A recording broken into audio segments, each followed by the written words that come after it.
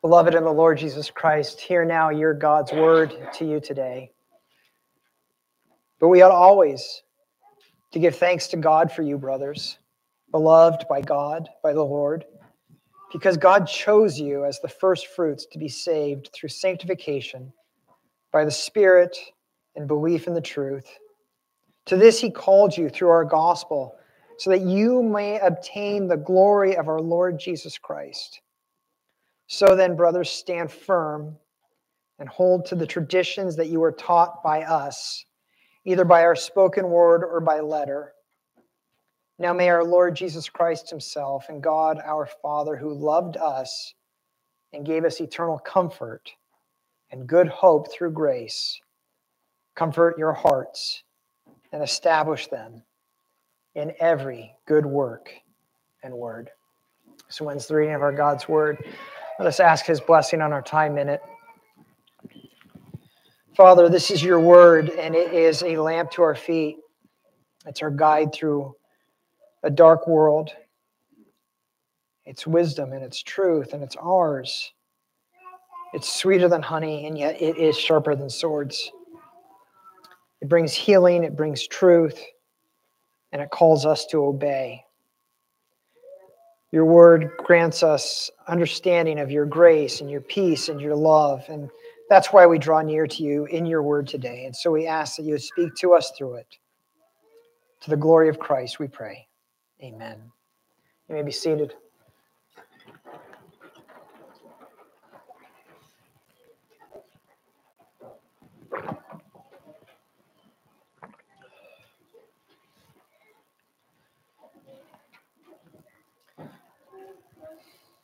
We've reached a major turning point in 2 Thessalonians, and that might sound funny after just 2 sermons, but it's a short book.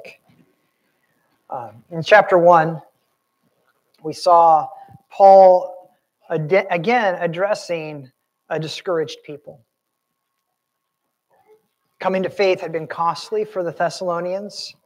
Their conversions to Christianity had been met with not praise or celebration, but with ridicule and ostracism and persecution. They truly experienced those words of Jesus, what it means to count the cost of following him. And really, that's what we saw as we studied 1 Thessalonians last summer. Paul was writing to a hurting people in hopes of pointing them to Jesus and to the last day when Jesus would return and set all things right. And the point of all of that was to help them not lose faith, but to stand strong and to persevere, to keep going. And as we come to 2 Thessalonians, it's now been about a year, and things aren't any better. In fact, in some ways, they're worse. And the Thessalonians are tired. They're discouraged, and they're struggling. But to make matters worse, someone or some ones, maybe some people, have been telling them that Jesus has already returned. Can you imagine? Paul had told them that when Jesus comes, he will set all things right. That's what we're waiting for. And now they're hearing that he already has returned, and they're wondering, is this as good as it gets? Is this what we were waiting for?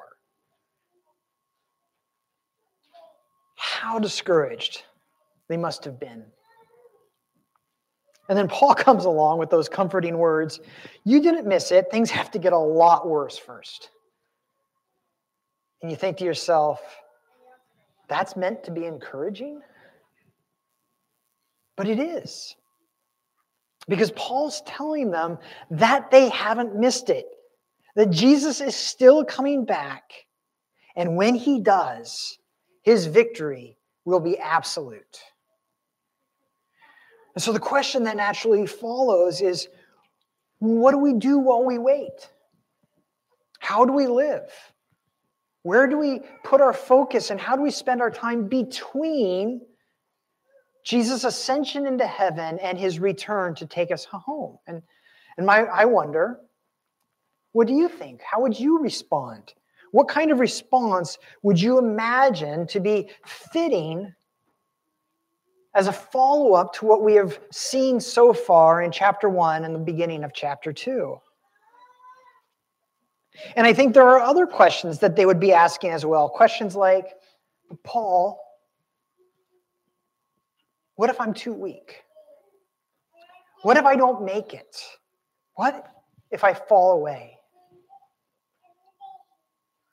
What if I'm just too sinful? Because obedience is hard. And what if mine isn't enough? When I'm weak, Paul, what hope is there for me? And these are the questions that the Apostle Paul and Timothy and Silvanus or Silas with him are turning their attention to now to address in the remainder of the book. The second half of chapter 2 and all of chapter 3. And Paul is going to address the different ways that we respond in obedience, how we are to live while we await the return of Jesus. One of the ways that we respond is in our obedience to God toward the world. Toward the world. We're to have hearts of compassion that are shown in evangelism. And that's what we're going to look at next time after I get back from vacation in the beginning of chapter 3. After that, we're going to see another form of obedience, that which is shown toward each other within the church. How do we love each other? How do we have hearts of sacrifice and service and not selfishness towards each other? And that's what we're going to see in the final passage at the end of chapter 3 in a few weeks. But today, before Paul gets to either of those, how we treat the world and how we treat each other inside the church, he first wants to talk about how we show our obedience to God. Part of what it means is standing firm in our faith while we await the return of Jesus. But as he talks about this, Paul needs to address what hope we have of obeying at all. Because obedience is hard. Our sin and our pride and our selfishness is great. And it is hard to fight against. If we're honest, sometimes the call to obey God just seems too overwhelming, even hopeless. And so Paul turns his focus to our response of obedience. And as he does, he wants to root us firmly in God's love and in his work of grace in us. And so my hope this morning as we just open up this beautiful, small little section of chapter 2 is to see this. Rooted in Jesus' love and grace. Rooted, grounded, established in his love and grace, we are called to stand firm and walk in obedient devotion to our God while we await Christ's glorious return. That's what we're going to see today in these few beautiful verses. We've talked about it before, but there's a temptation we all face, and it's to interpret our reality and even our relationship with God by our circumstances. And in the best of times,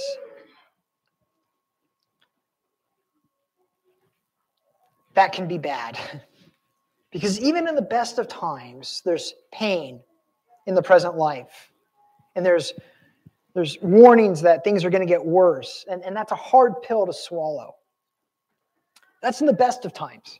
But what about when you're tired and you're beat down? Times like that, your circumstances and the pain can be downright unbearable.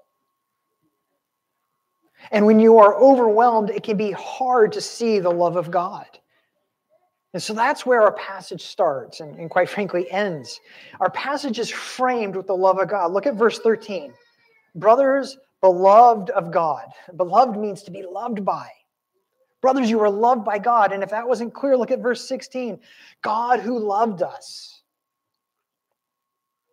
Everything he has to say in our passage is framed, rooted in, grounded in the fact that God loves us. We can't skip over these words. There is nothing more important than God's love for you. And you will, if you haven't already, you will at some point question God's love. When you're struggling with sin, when you're being attacked, when you're beat down, exhausted, and ready to give up, you will feel unlovable, and you will be tempted to believe you are unlovable. And so when you hear from God's word, which is incapable of erring, that you are loved by God, you need to simply bask in that good news and take comfort in it. You need to let it sink in. And then Paul goes on and he tells us how we know we're loved. Verse 13, he chose us. I'm astounded by how many take offense at this doctrine that God chose me, that I didn't choose him. Because I can't think of a more comforting doctrine. Because I've seen inside my heart. And if I look for comfort there, I will never find it. If I want to believe I'm lovable before I'm loved, I'll wait forever. If I want to trust that I will make the right decision and I don't need God, that trust would be misplaced.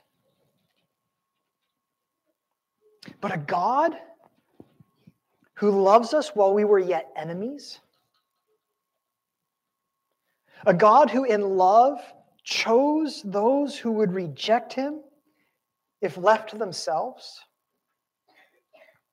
Go back this afternoon, and we have our call to worship and our declaration of pardon printed in our bulletins. Go read those passages again. A God who chose us while we were yet enemies and reconciled us while we were yet enemies. A God who in love chose us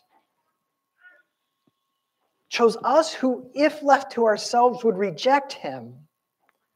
A God who enters into my sinful, self-absorbed, messed up reality and says, I love you, and I'm calling you out of darkness and into the light. I'm adopting you into my family, and I am setting the unbreakable love of a father on you, and nothing you can do will break it. That's something I can get behind. That gives me comfort. You are loved not because you're good enough, but because God chose to love you. If you did anything to gain it, you could do something to lose it. But if you did nothing to gain his love, then there's nothing you can do to lose it. That's comfort. That's the comfort of God's love that we find in the gospel. We're saved by grace through faith, not by law through obedience. That's what he says in verse 3. You were saved through belief in the truth. And that means that when the enemy tells you that you're not good enough, look him in the eye the best you can and just say to him, you're right. I'm not good enough. I'm saved by grace, which is simply to say I'm saved by love. It is so easy when we talk about salvation simply to think about what we're saved out of sin and hell and judgment. And to be sure, we are. What we're seeing here reminds us that our greatest problem is not the world out there, but the sin inside. God knows it, and yet he sent his Son into the world to bear my sin and to bear my shame. And he loves me, and he called me out of that guilt and out of that shame. That's an important part to talk about when we talk about salvation. But Paul's description of salvation doesn't end there.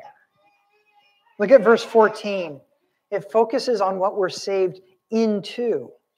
Not just out of, but into. Through the gospel, we have been called to glory. Specifically, it says the glory of Jesus Christ, to join him in his glory.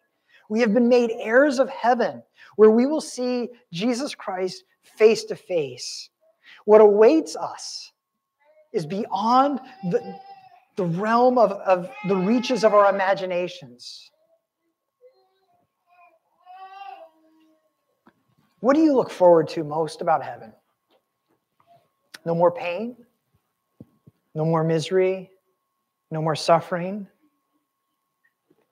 Those are glorious thoughts. But what I think I look forward to most is freedom from sin, from selfishness, pride. And that's what I have in Jesus Christ. That's my hope. And it's yours as well. And did you notice that little phrase in verse 13, by the Spirit? Before he says that you were saved by belief in the truth, he says that this was by the Spirit. In other words, even the belief, even the faith that we have is a gift of our loving God. Before we can believe, we must have to be given a changed heart and new birth. And he gives them to us. This is how much our God loves us. And so it's fitting that we would be characterized by thankfulness, which is where he began. We are always to give thanks to God for our salvation, for the salvation of others. Understanding God's love always leads to gratitude.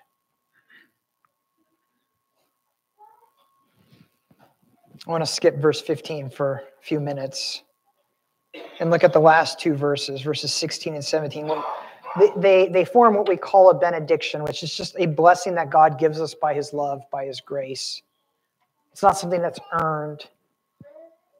And it ends with those words about being established in every good work and word. He says now, in other words, moving forward. Here's what we need to understand now. And he reiterates God's love and his comfort in verse 16.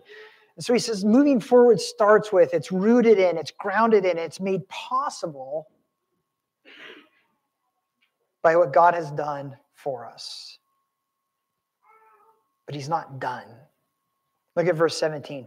May the God who has done so now comfort your hearts and establish them in every good work and word. The first thing God does is comfort his people. In the midst of hardship and pain and persecution and adversity, God is there with his comfort. That's not a promise to remove all adversity from you, but to meet you in it. To comfort is to strengthen, it's to love, it's to come alongside.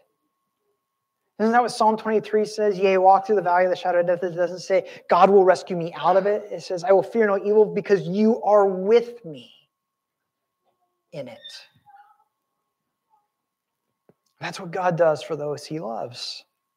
But it's not all he does. He also establishes them in every good work and word. Verse 17. In other words, God cares about how you live. God wants you to do what is good and say what is true. But notice that Paul's prayer is that Jesus would establish you in every good work and word. It's Jesus who gives you the strength to obey. What Paul's saying here is no different than what he says to the Ephesians, that we walk in the good works that he has prepared beforehand for us. This is the great encouragement we need when we feel weak or beat down. This is what he means in verse 16 by hope through grace. Having started the journey by grace through faith, that's also how we're going to finish the journey, by grace through faith. If we have any hope of walking in this world in a way that is fitting for those who have been shown the kind of love that's being described here, we need to know where our strength comes from. But we also want to put some flesh on what that obedience to which we are called looks like, which is what we find in verse 15, which is where I want to spend the remainder of our time this morning. It starts with, so then, which is another way of saying because.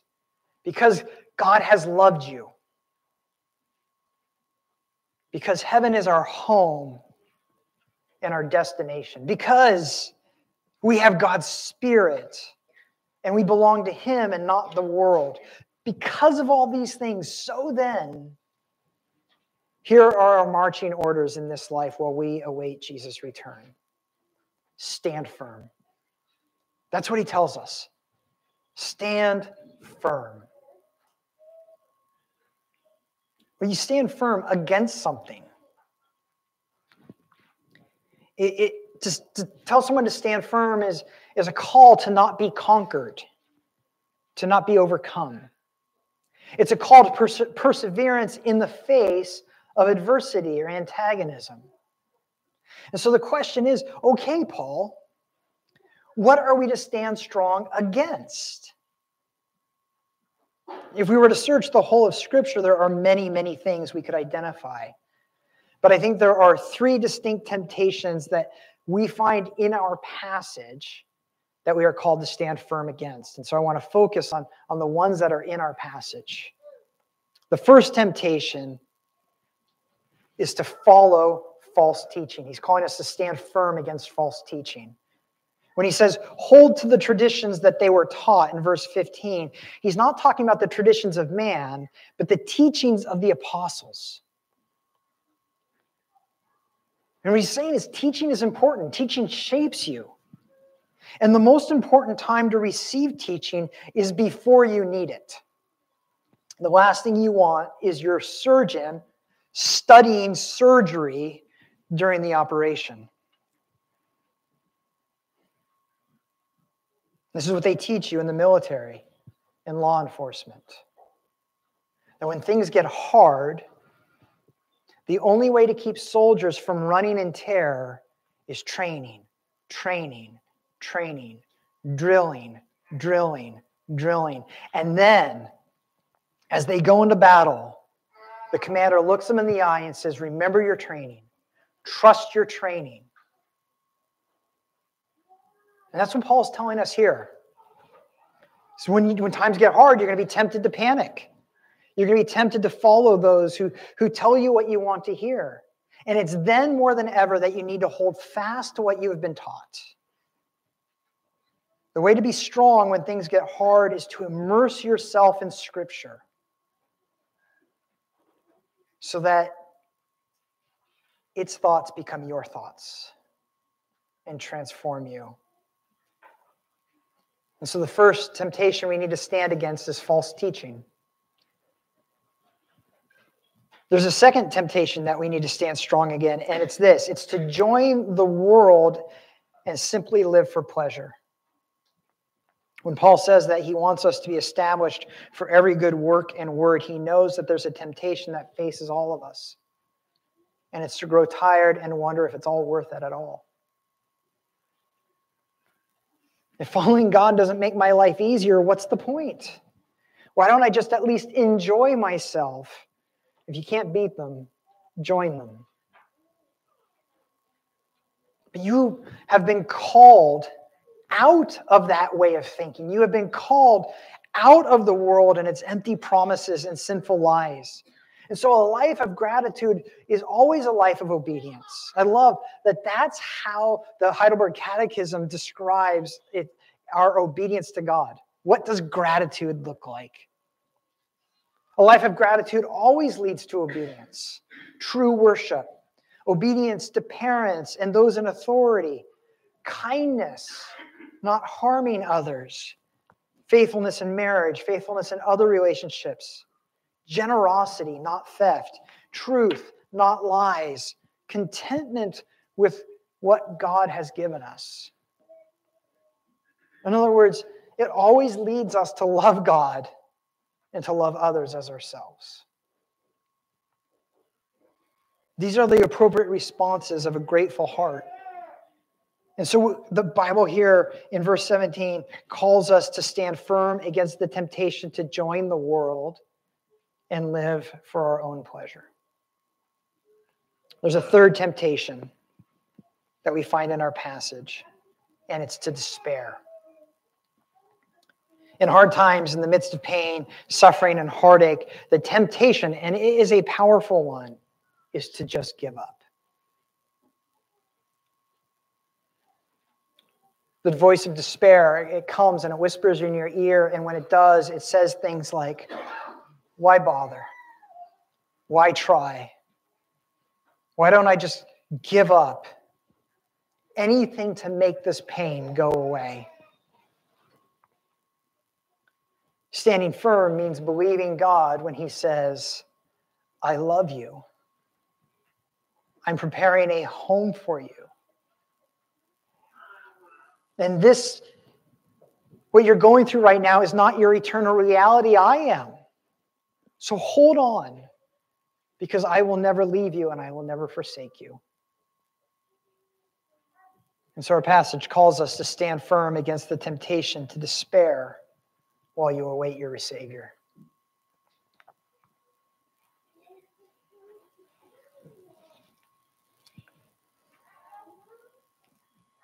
All of these truths that we see in our passage this morning are reiterated in the Lord's Supper.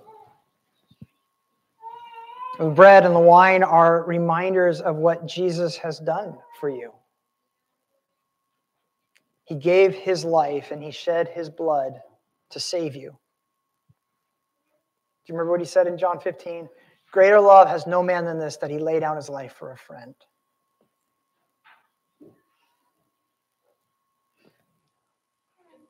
Every week, as we see in the bread and the wine that Jesus laid down his life for us, our God is saying, I love you. But the bread and wine are also reminders to us that we have been called to take up our cross and suffer with Jesus.